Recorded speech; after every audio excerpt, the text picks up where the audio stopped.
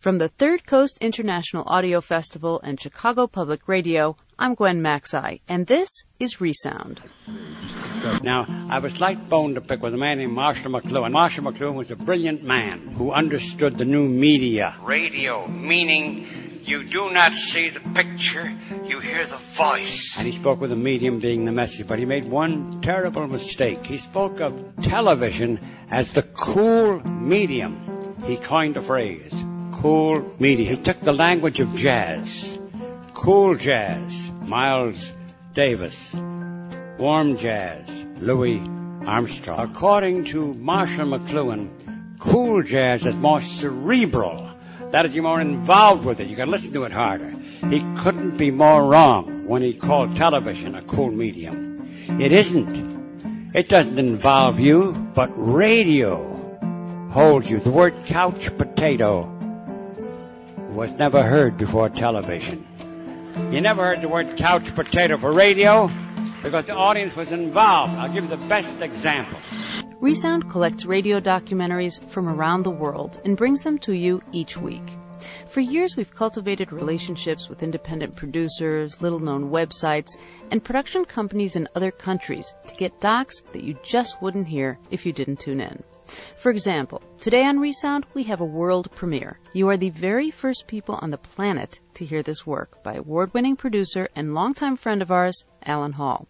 And guess what? It's about one of Chicago's favorite sons. Oh, sure, Chicago's known for its deep dish pizza, its dazzling architecture, its sparkling lakefront, and Al Capone. But Chicago's oral signature belongs only to one voice with an unmistakable style and sound, Studs Terkel. Studs has been chronicling American life for decades, and he's no stranger to the Third Coast Festival. In 2002, Studs received our Lifetime Achievement Award for his extensive work in radio. He's interviewed thousands of people, but in one interview, Studs can tell the story of thousands. As a Brit, producer Alan Hall has a little bit of an outsider's perspective of the Studs phenomenon, and even though you may think you know all the Studs there is to know, we think you'll be surprised by the end of the hour. This is Studs Terkel, The Last Touch, presented by Alan Hall. I happen to loathe Tony Blair, even more than I do Bush and the others. I wasn't expecting this. I'd not even got the mic in place. What has happened to the British Labour Party of an Ireland Bevan, the one that George Bernard Shaw thought about, and Sidney and Beatrice Webb, and, Angela Lansbury, the actress. You know, her grandfather was George Lansbury. Oh, yes. The most beloved Labour MP of the East End. And there was a Labour Party. What is it now? Tony Blair. Unbelievable. How very Terkel-esque. Gonna wait right here. Oh, the Lord, I'm gonna wait right here. Oh, the Lord, gonna wait until my change will come. Oh, yeah. Grant us grace to quarrel with the worship of success and power. Grant us grace to quarrel with a mass culture that tends not to satisfy but exploit the wants of people. Lord, grant us grace to quarrel with all that profanes and trivializes and separates men. A sacred treasure. That's how the novelist Margaret Atwood describes Studs Terkel. He's America's most eminent oral historian, a radio legend, and he's 93. When I visited Studs at home in Chicago in August 2005, he was supposed to be convalescing from open heart surgery. But the man who's called a national resource doesn't know how to step back from the fray. Well, people call me that. Others call me something else. So where were we? If I don't hear, you have to repeat it. Sure. I found on a website a description of you in 6 words. Gender, male. Ethnicity, white. Religion, atheist. Sexual We'll change that to agnostic. Because I'm not sure about anything. Sexual orientation, straight. Occupation, author. Level of fame, What's that? Level of fame. I like this. Somewhat. That's funny. That's very funny. Here now we all ask, children ask, and the Greeks ask, and existential philosophers ask, and every thoughtful person, who am I? Where am I going? What is death? Who is God? Why am I here? How do you describe yourself? A 93-year-old battered survivor of the Great American Depression, World War II, which only served stateside. It's called limited service because Purport aired them. The Cold War days, McCarthy days, the Blacklist, the 60s, which was a glorious time, I think.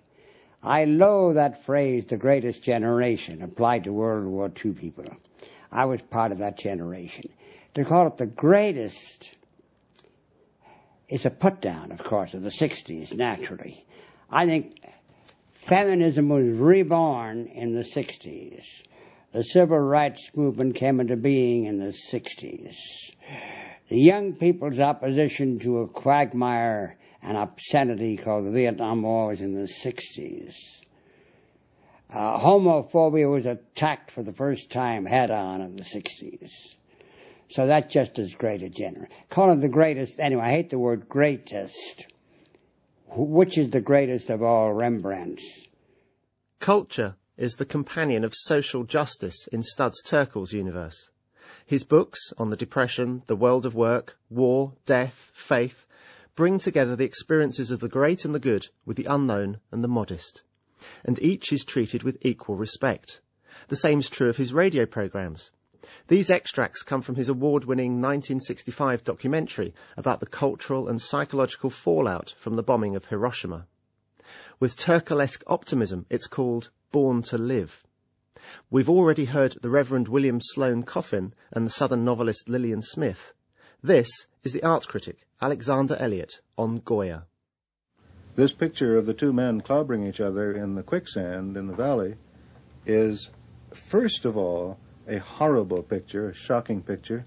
After that, you begin to see it within the context of this magnificent landscape, all silver, somber, magnificently harmonious thing, and in the midst of it are these two bloody idiots.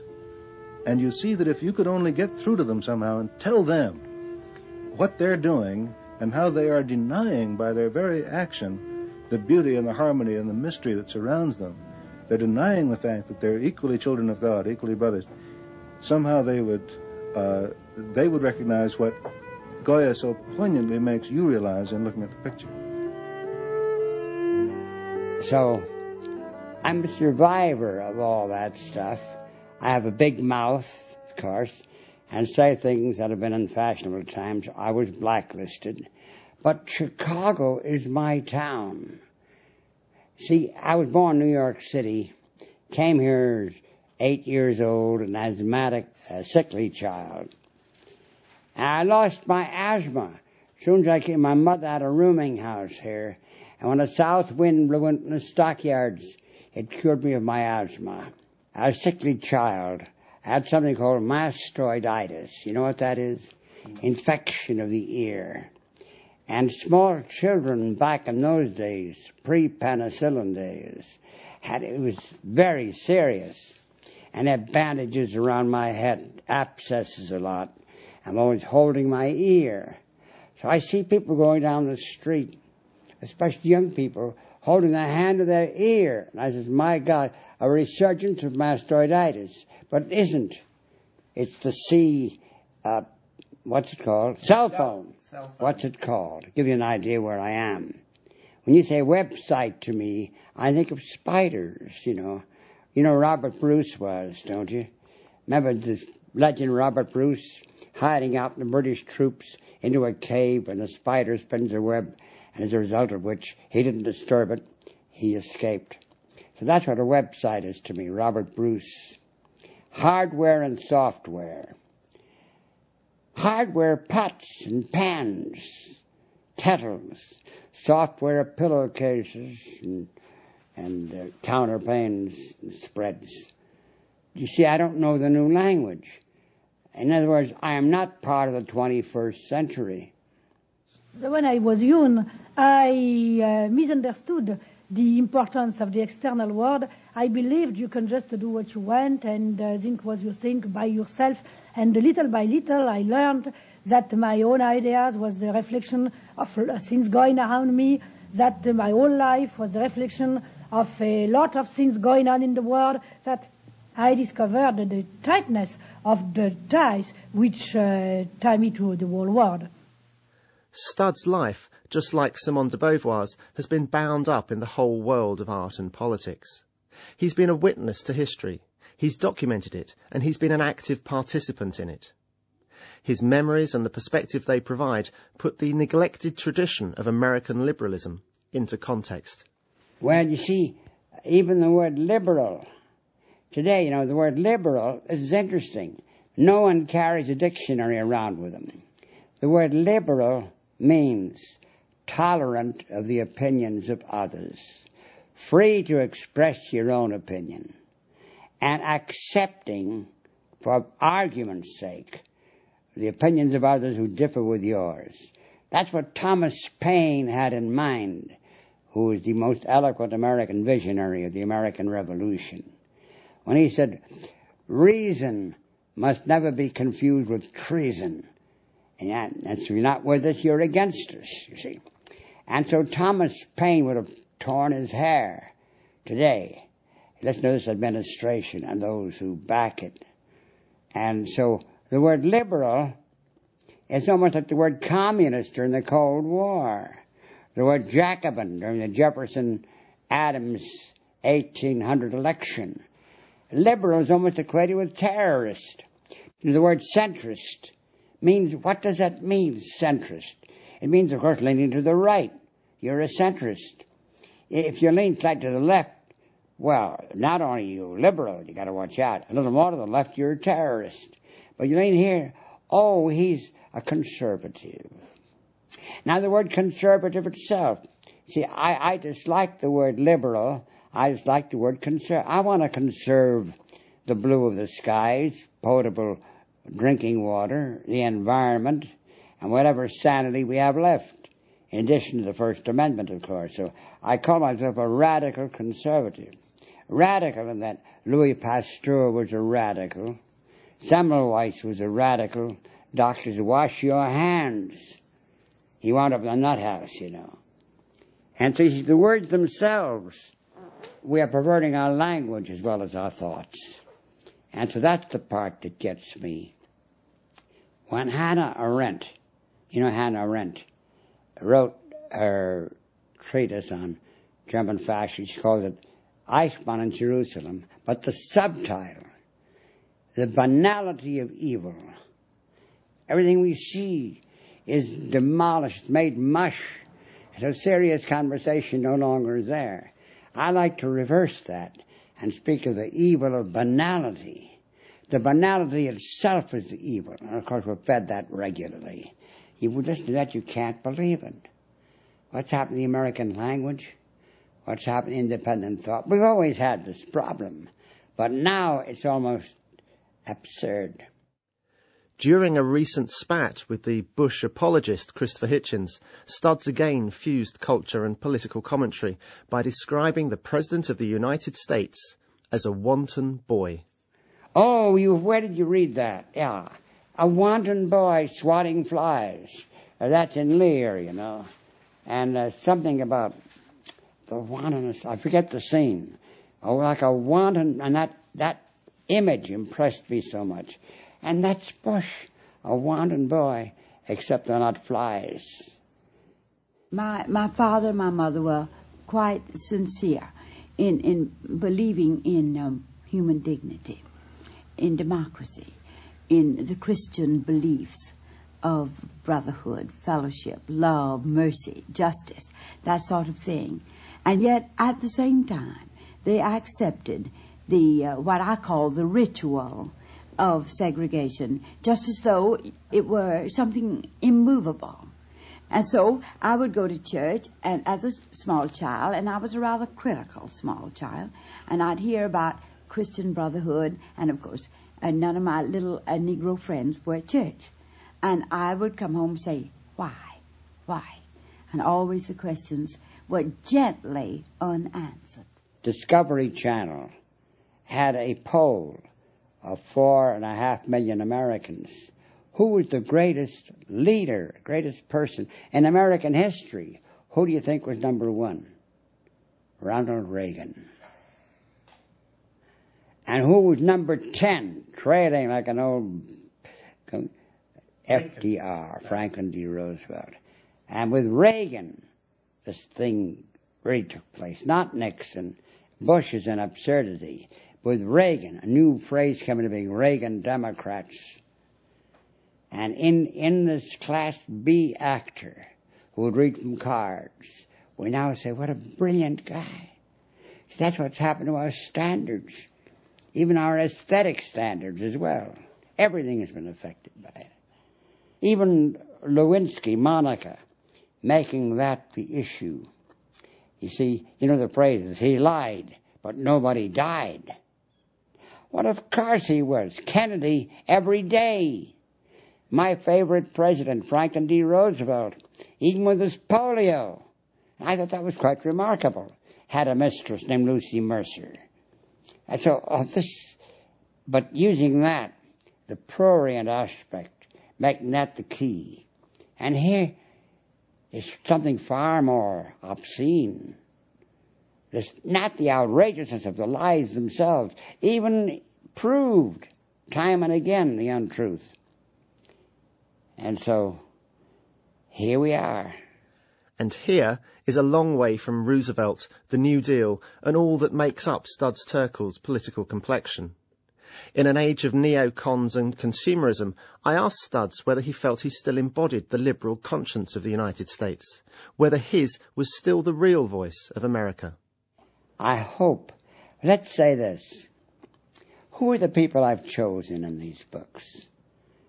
They're of the same social status, economic, religious, political status as others. And so through them, I get on ordinary people, so-called, a phrase I dislike because it's patronizing in its air. I hope, and I'm told I did in the one on the Depression, using the Dickens title, Hard Times, or The Good War. My wife, by the way, insisted that the title be in quotes, The Good War. The noun and the adjective are incongruous, don't match. And of course, though it was a necessary one at the time, World War II, of course. I'm told I captured the feeling. I don't know if I do or not. Now I'm not too sure. You mentioned your wife. Can I ask you about your wife and your life? Those daisies there, the daisies my son brings, and her urn is there too. The urn of her ashes, which I intend to join her, and was spread around Bughouse Square. Bughouse Square is like Hyde Park in London. What better resting place for Studs Terkel than Chicago's own Speaker's Corner? But I sensed a diversion, a ready-made response to deflect me from talking about the woman he married back in 1939. I wanted to know more about his life partner, Ida. Well, she looked like my daughter. She was a week older than I was. I married an older woman. We were both born 1912. That was the year the Titanic went down. It was the idea of the Lawrence, Massachusetts strike of those women, 1912. Bread and roses. But she was a social worker during the 30s. So I married up, you know. And she was like a dancer. Petite, quite lovely, but also very strong. And she was arrested along with a lot of people during the anti-Vietnam protests, and she was, wherever there were gatherings, she was there in the demonstrations. And people always came to her, men and women in trouble. For some reason, they came to her. She was quite beautiful, but aside from that, she had that empathy that I don't have, quite frankly. Wow. Oh, she played a tremendous role in my life, of course. after 60 years, you know. But in any event, around and about, still, I talk to her on occasion. See, here's a, you said atheist in the beginning. I say agnostic, which is, I define as a cowardly atheist. Because, well, just, you know, there are no bets to be made, you know. Who's going to pay off whom about hereafter? Who will win the bet? Who'll be around? I'm horsing around now. How do you live without her after? How do I live without? You do, I don't know. You do the best you can. My son, of course, is a wonderful guy. Now, figure being the only child, the mistake of mine, my self-centeredness played a role in that. She wanted at least two. And so he's on his own. He's quite wonderful. He's not, quote-unquote, half-assed celebrity like I am. He's a marvelous guy. And I say to him, you're more of a human than I am. He is. He's more tolerant than I am. And so you're hitting certain questions, of course, that I find difficult to answer. In 1999, she missed the 21st century by about a week. And so it's 6 years. In any event, she was quite remarkable. Where were we? Oh, yes, I'm gonna wait right here. Oh, the Lord, I'm gonna wait right here. Oh, the Lord, I'm gonna wait. Oh, time will change, it will come. Oh, yes, oh, stay right still, Lord, study myself, soul get filled by God himself. I'm gonna wait. Oh, time will change, it will come. You said you don't have empathy. I said what? You don't have empathy. How can you have done what you've done without empathy? Oh, I don't know. I'm a con artist. I'm a good actor. No, I think I'm interested in people. Empathy is also part of my ineptitude mechanically. I use a tape recorder, right? Well, because I'm inept mechanic, I can't drive a car.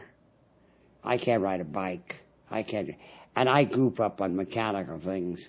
And so sometimes I goof, and I press the wrong button.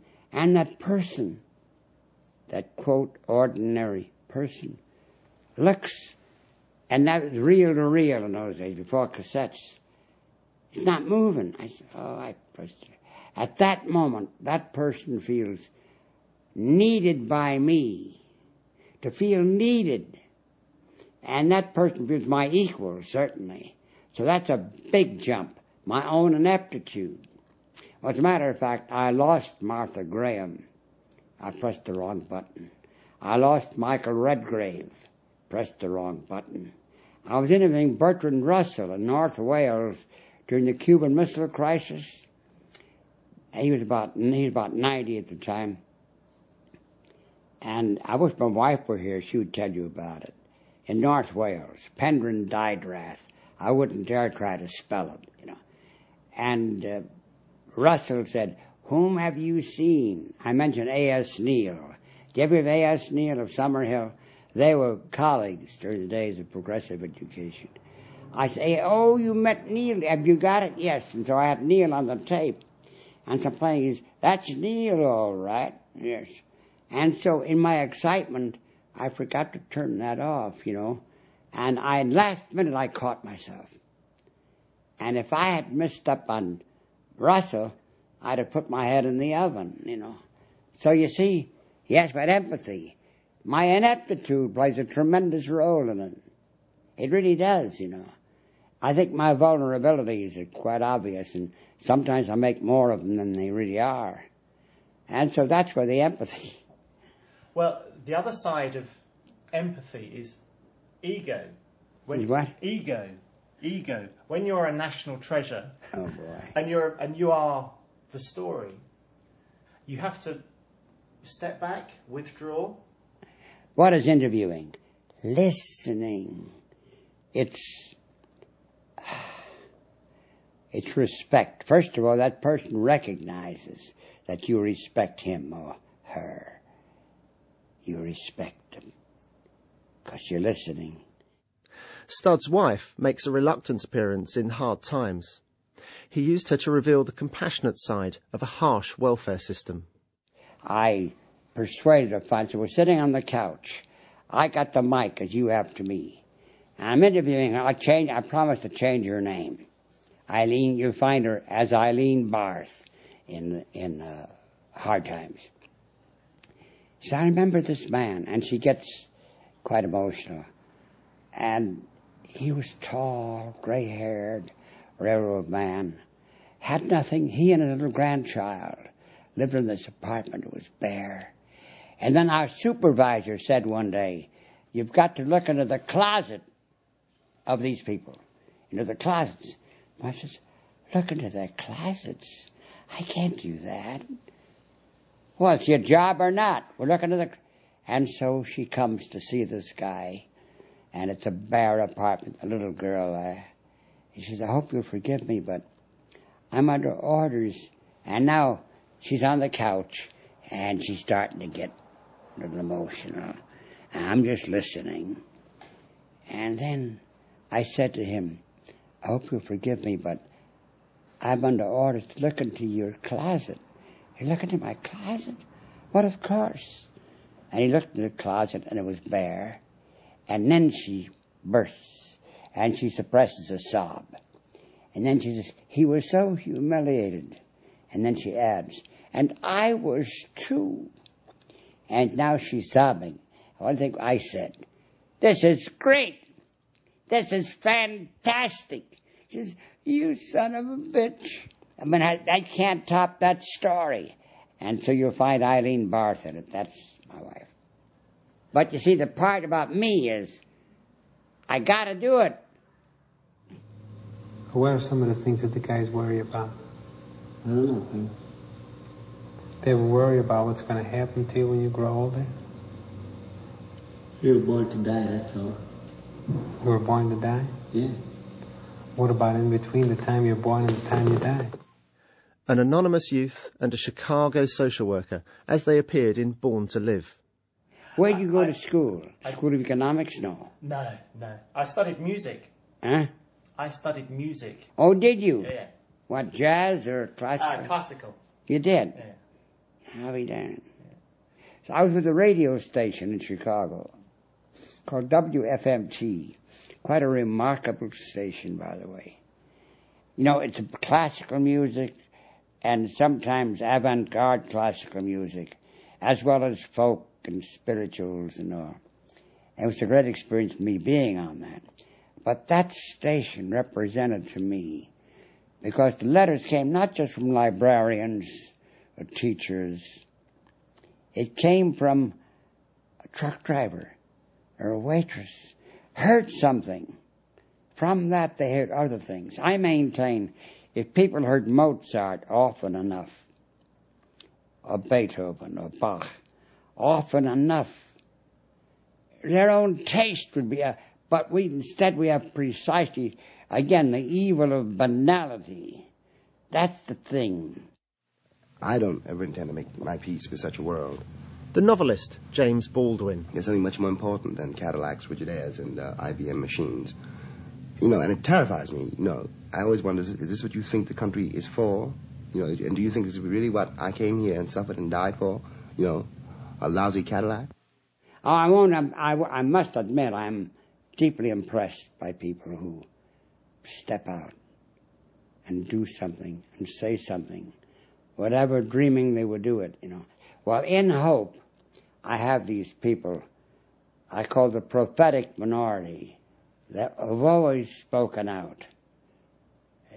I got the title, Hope Dies Last, from a Mexican farm worker, Jesse de la Cruz, who had worked with Cesar Chavez in organizing the farm workers. And one day she said, we have a saying in Spanish, when things look bleak. Esperanza muera al ultimo. Hope dies last. As that became a theme, and so I got in it all kinds of people. Some you might recognize, some not, who speak out.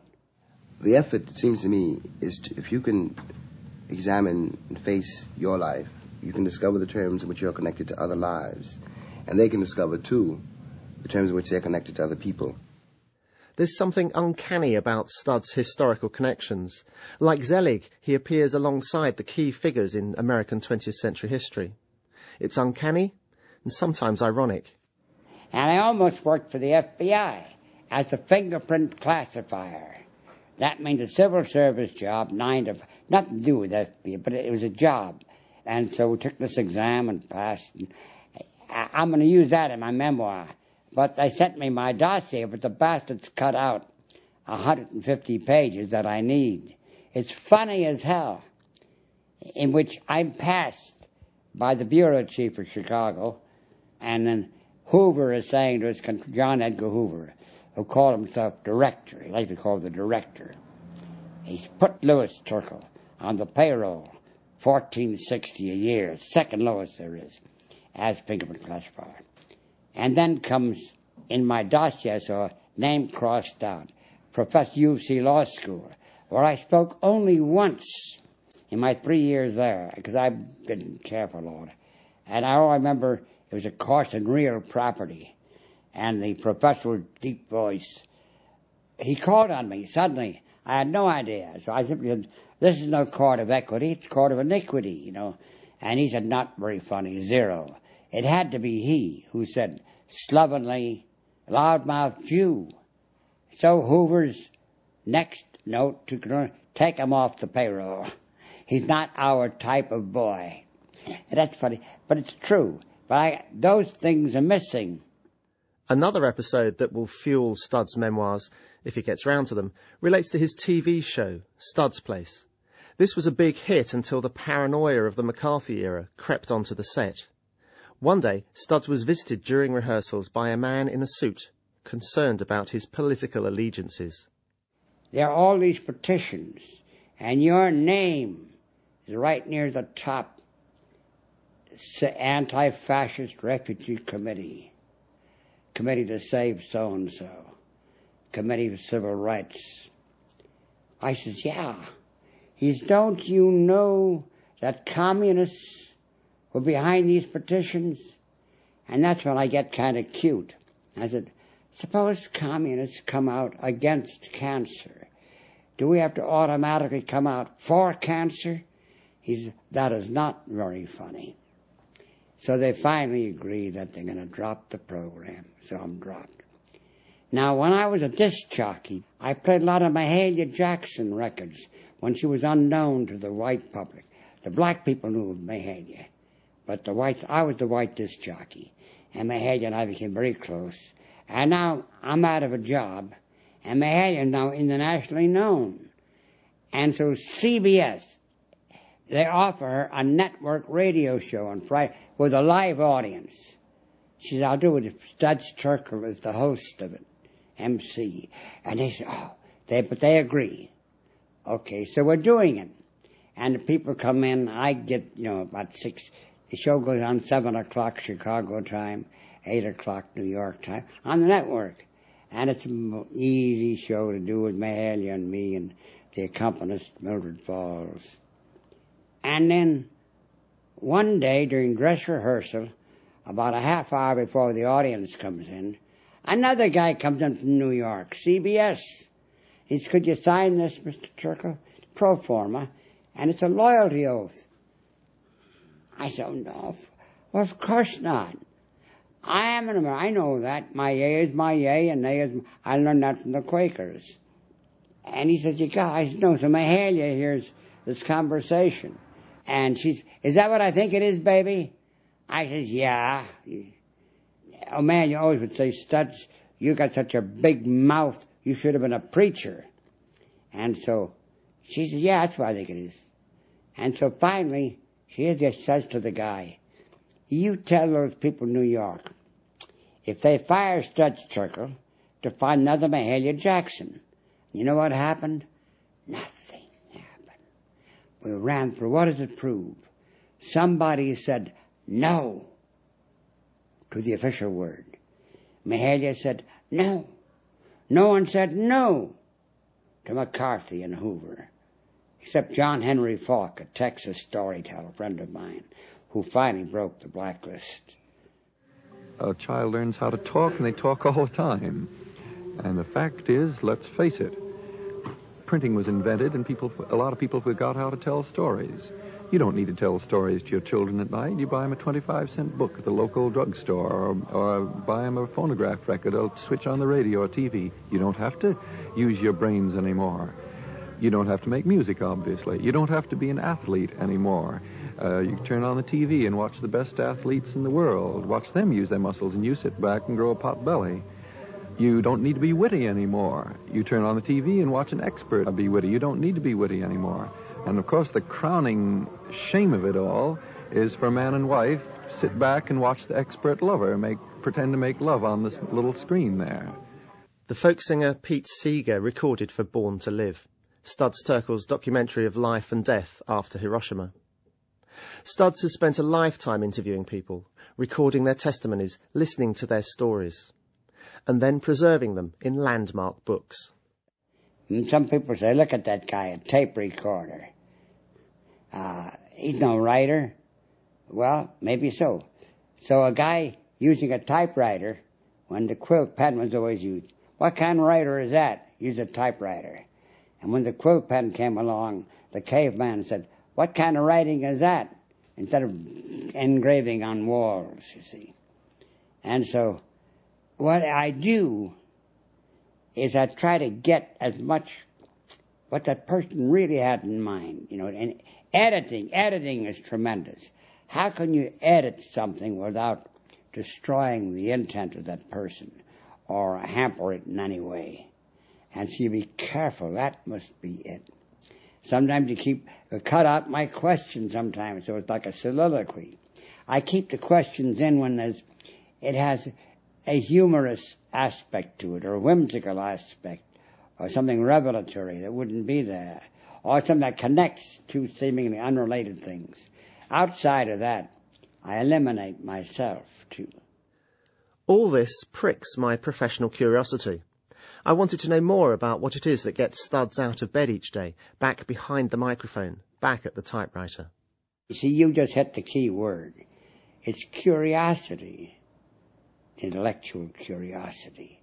That's, you know, my epitaph will be, curiosity did not kill this cat. That's my epitaph. Obviously, it's curiosity.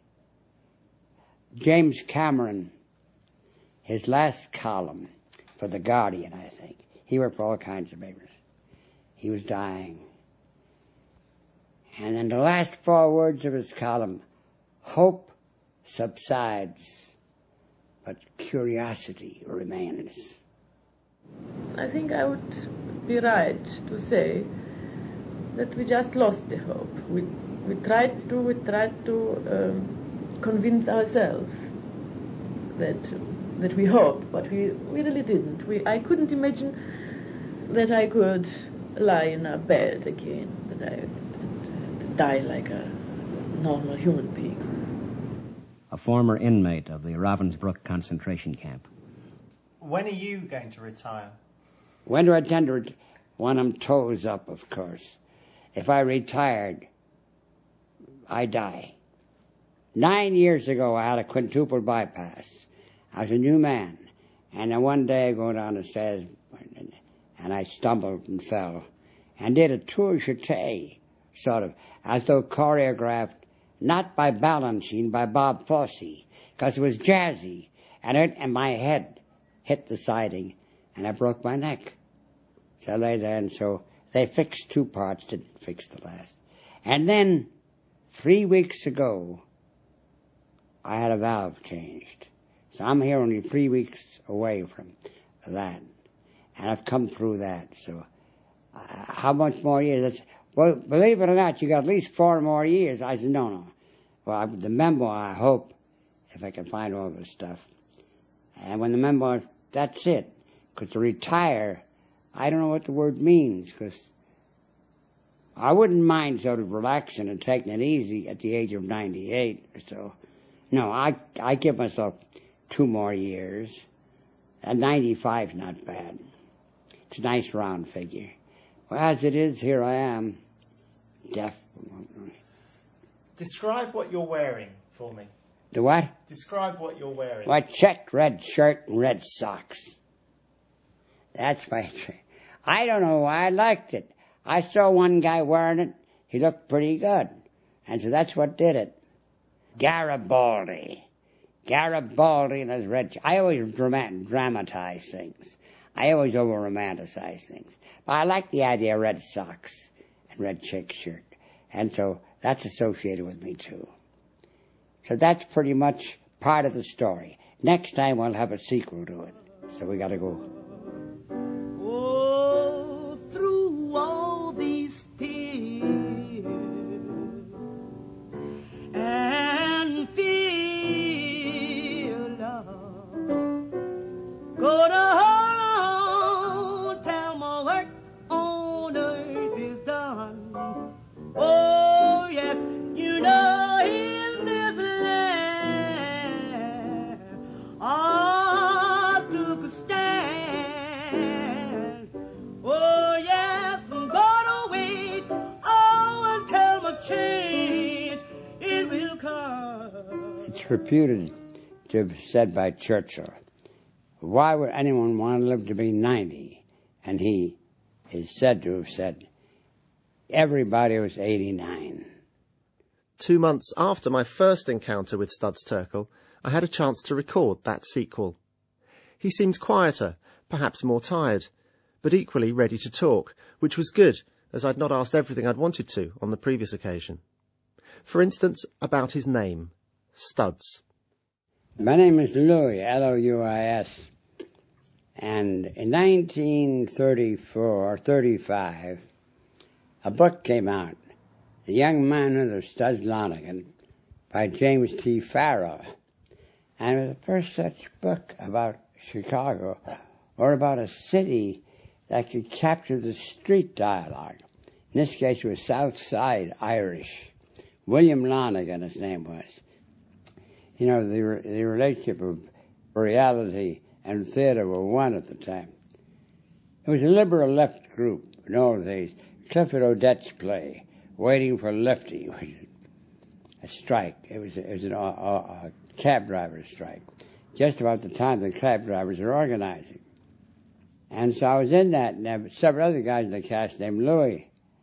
So I had the book Studs Lonergan, Young Manhood. I liked it so much, they called me Studs. And so I did my first book way back on jazz. It was a book for young people, basically. The woman insisted to use the name of Studs. And so that's how it became. Does anyone call you Louis now? Oh, my wife always called me Louis. Louis, she did. And a couple of old friends, hey, Louis. And they almost did it deliberately, you know. But outside of that, no. By the way, did you see the Tribune editorial on me? A Tribune editorial. Studs is about to press a newspaper cutting into my hand. No, 2 weeks ago. No, I haven't. It was fantastic. It's called In Praise of Studs. I hope I got it somewhere. Just give it to you. Maybe I have it here.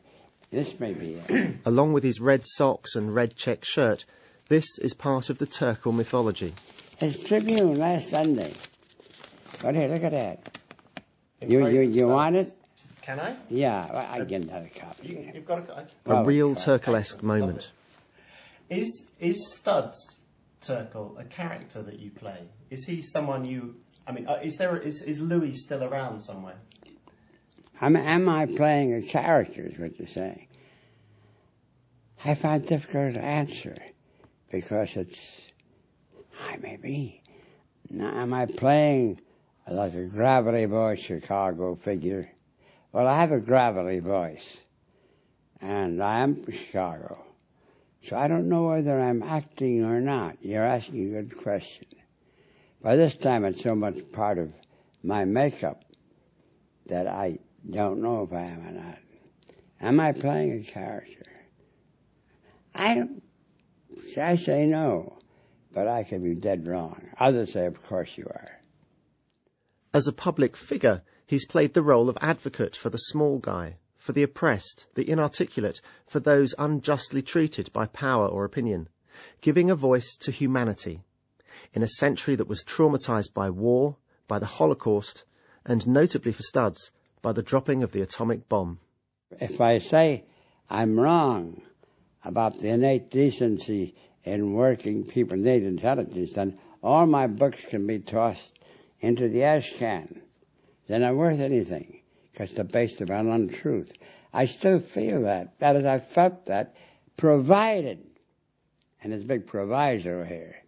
Of course there's a basic decency in people. There's a basic rottenness as well. We know that. And in fact, it could go either way. As to what angel is most appealed to. The last gift that nature has given us, a very extraordinary one, a very dangerous one, is the atom bomb. The Irish playwright, Sean O'Casey. Nature, through the atom bomb, says, here you are, power of darkness or the power of light. Choose what you wish. You know who's responsible, don't you? Albert Einstein. Albert Einstein, who was the great humanist, the great heart of the 20th century. But Albert Einstein is responsible with his theory of relativity, and then a woman in Sweden named Lisa Meitner works on it, and a guy in Denmark named Niels Bohr works on it, and a guy in Chicago, Enrico Fermi, splits the atom behind the football fields of my alma mater in Chicago.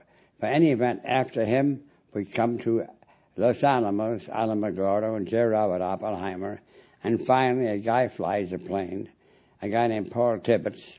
His plane is named after his mother, Enola Gay, his mother, and knocks off 100,000 Japanese men, women, kids on a beautiful Sunday, August morning.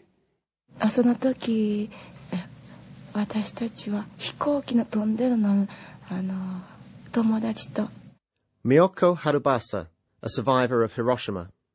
どこだろうかいって上を向いて眺めてたんだ。They were looking up in the sky, trying to spot the airplane. そしてピカッと光ったから私は伏せたような気持ちがします。And then she thought that there was a very big flash in the sky, so she hit her face on the ground. そうするとその瞬間に飛ばされたような気がします。She remembers that she must have been blown away by the impact. そして私の全身を見ますとパンティ1枚残っていて、そして今ケロイドとして残っていたところは皮膚が50センチぐらい下がっておりました。She says that all her clothes were torn away except the very undergarment, and her skin, where she has all her burns, the skin was just peeled off and hanging from her body. すると友達が海水から顔だけ出して「お母さん助けてくれお母さん助けてくれ」と言って泣き叫んでおりました。She said that her friends were in the river. I don't think I can say it. Well, you can see, we can go either way.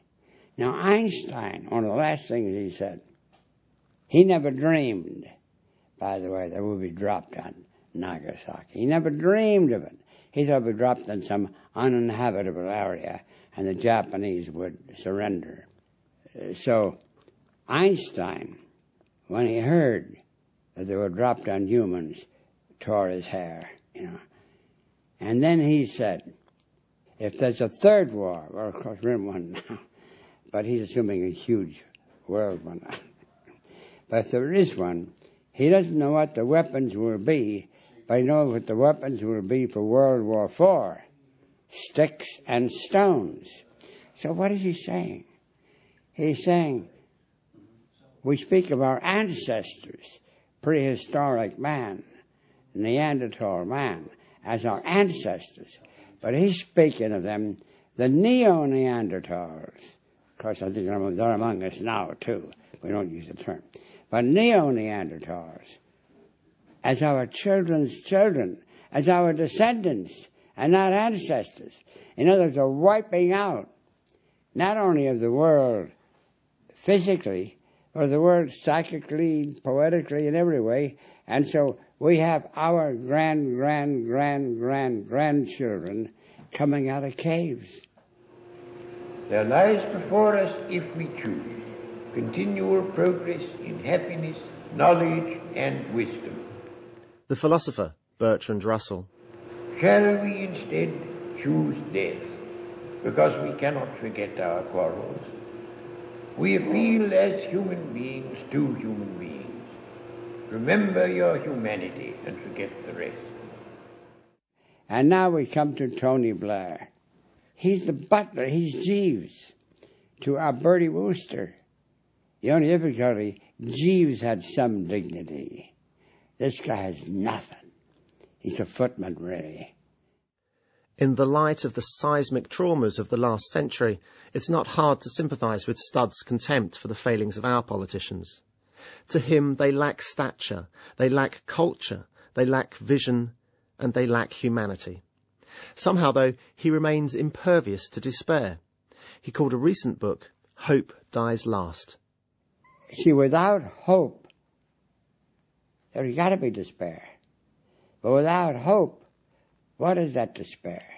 It says, they've won, we've lost, or the world, this is the way the world will end, not with a bang, nor with a whimper, not even a whimper. It won't even end with a fart. You know, when you think about it, you know. Have you personally felt despair in your life? Or have you always been optimistic? I don't know. See, here again, you're talking to a guy who's a faker, to some extent. No, faking emotions. I had hiding. When my wife died, when I knew she was, it was a personal despair. But despair about the world, not really, not during World War II. And then when Hiroshima came, no, I'm going to confess to it. No. I was among the great many who said, well, good, the war is over. But there were the others who were far ahead of me, the Quakers, for example. I condemn it now, you know. And it's really a privilege to be born in this age, the most critical in the whole history of mankind. The writer Arthur C. Clarke. I remember the old Chinese curse, may you live in interesting times. Well, that curse has been visited on us, but I don't think it really is a curse. It's a privilege. It's a privilege also to sit and talk with Studs Terkel. It's like being in the presence of a wise-cracking encyclopedia, a talking history book of the events that forged our interesting times. He was there. He listened. He taped. And if he makes it to a nice round 95, you can expect to see it all in his memoirs. I got to get that goddamn dossier. Some funny stuff. One is I introduced Mahalia Jackson. Mahalia Jackson, whom I knew, ran a big thing here while Martin Luther King was in Chicago, where he didn't do too well. And here he also had rocks thrown at him. Never were rocks thrown at him in Jackson, Mississippi. But anyway, this is a big event. And so Mahalia insists that I introduce Martin Luther King. There were other people there, senators. She wanted me to do it. And so I introduced King. It was pretty good introduction. But anyway, here comes the FBI. Main speakers, Martin Luther King Jr., Reverend Daniel Catwell, and Studs Terkel, communist. So they promoted me. It made me a communist, but also main speaker. So I thought that was a promotion on their part. Well, I found life an enjoyable, enchanting, active, and sometimes a terrifying experience. And I've enjoyed it completely. A lament in one ear, maybe, but always a song in the other. And to me, life is simply an invitation to live. Everybody says to me, you're looking great. You know, that it's no longer 7 stages of melancholic course. No, it's 3 stages. Youth, middle age, and you're looking great. Has the world been a stage for you? Is that what it is? The world been a stage? Am I a ham, is what you're saying? Yeah. Well, I suppose it has. I'm always acting, you know. When you finally check out, yeah, are you vain enough to want to be remembered in a certain way, for a certain contribution? Well, of course, there's a vanity here. Lived as full of life as he could. And now and then, on certain occasions, had guts to speak out. Other occasions, maybe I could have and didn't. No, I think there's places I spoke out where I shouldn't have, and I didn't, perhaps where I should have. And then there's another question, much more personal, hurting people. Being aware of it and not being aware of it. I think casually discussed, but hurting people close to me without giving it a thought at the moment, you know. And so, rueful, sure. You know, regrets, sure. Good things, yeah. I'd say it evens itself out. And so when I check out, I use the word check out because that's a hotel word. And I was raised in a hotel, of course, that check out time. And when I check out, I'll have my ashes intermingled with hers, you know. She was very strong, by the way. And she's very delicate. There's a picture of her, like dancer-like. She asked before she died, she said, why do I still feel like a girl? You know, that's what she said. A neighbor across the way saw her about a week before she died, in her jeans picking out weeds here. She says, who's that girl across the way? Oh, it's Ida. Yeah. And so, yeah, 60 years, that's pretty good. But you could say I did the best I can with whatever limited abilities I may have.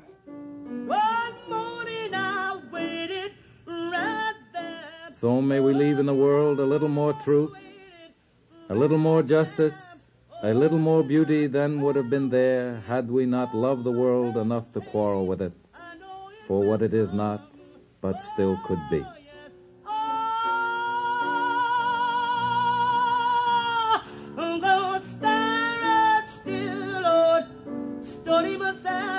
And that's about the ticket. Thanks, Studs. That's it, thank you. That's a good one. Great. That's the last touch. Yeah, fantastic. I know it will come. One more day. Amen. Studs Terkel, The Last Touch, was written and presented by Alan Hall. The program includes excerpts from the 1965 WFMT production Born to Live, Hiroshima, music by Mahalia Jackson, and interviews recorded with Studs Terkel at his Chicago home in 2005. Studs Terkel, The Last Touch, is a Falling Tree production. We have a link to Falling Tree Productions on our website, thirdcoastfestival.org, where you can hear more of Alan's work, more of Resound, and hundreds of great documentaries from around the world. Resound is a production of Chicago Public Radio and the Third Coast International Audio Festival. I'm Gwen Maxey. The program is produced by Roman Mars and curated by Johanna Zorn and Julie Shapiro of the Third Coast Festival. Generous support for the Third Coast Festival is provided by the Richard H. Driehaus Foundation, the Corporation for Public Broadcasting, and the National Endowment for the Arts. Music for Resound is provided by Reckless Records in Chicago. If you want to contact us, we would love to hear from you. Email us at resound@thirdcoastfestival.org. Resound returns next week with more radio that you can't hear anywhere else, unless you live everywhere else.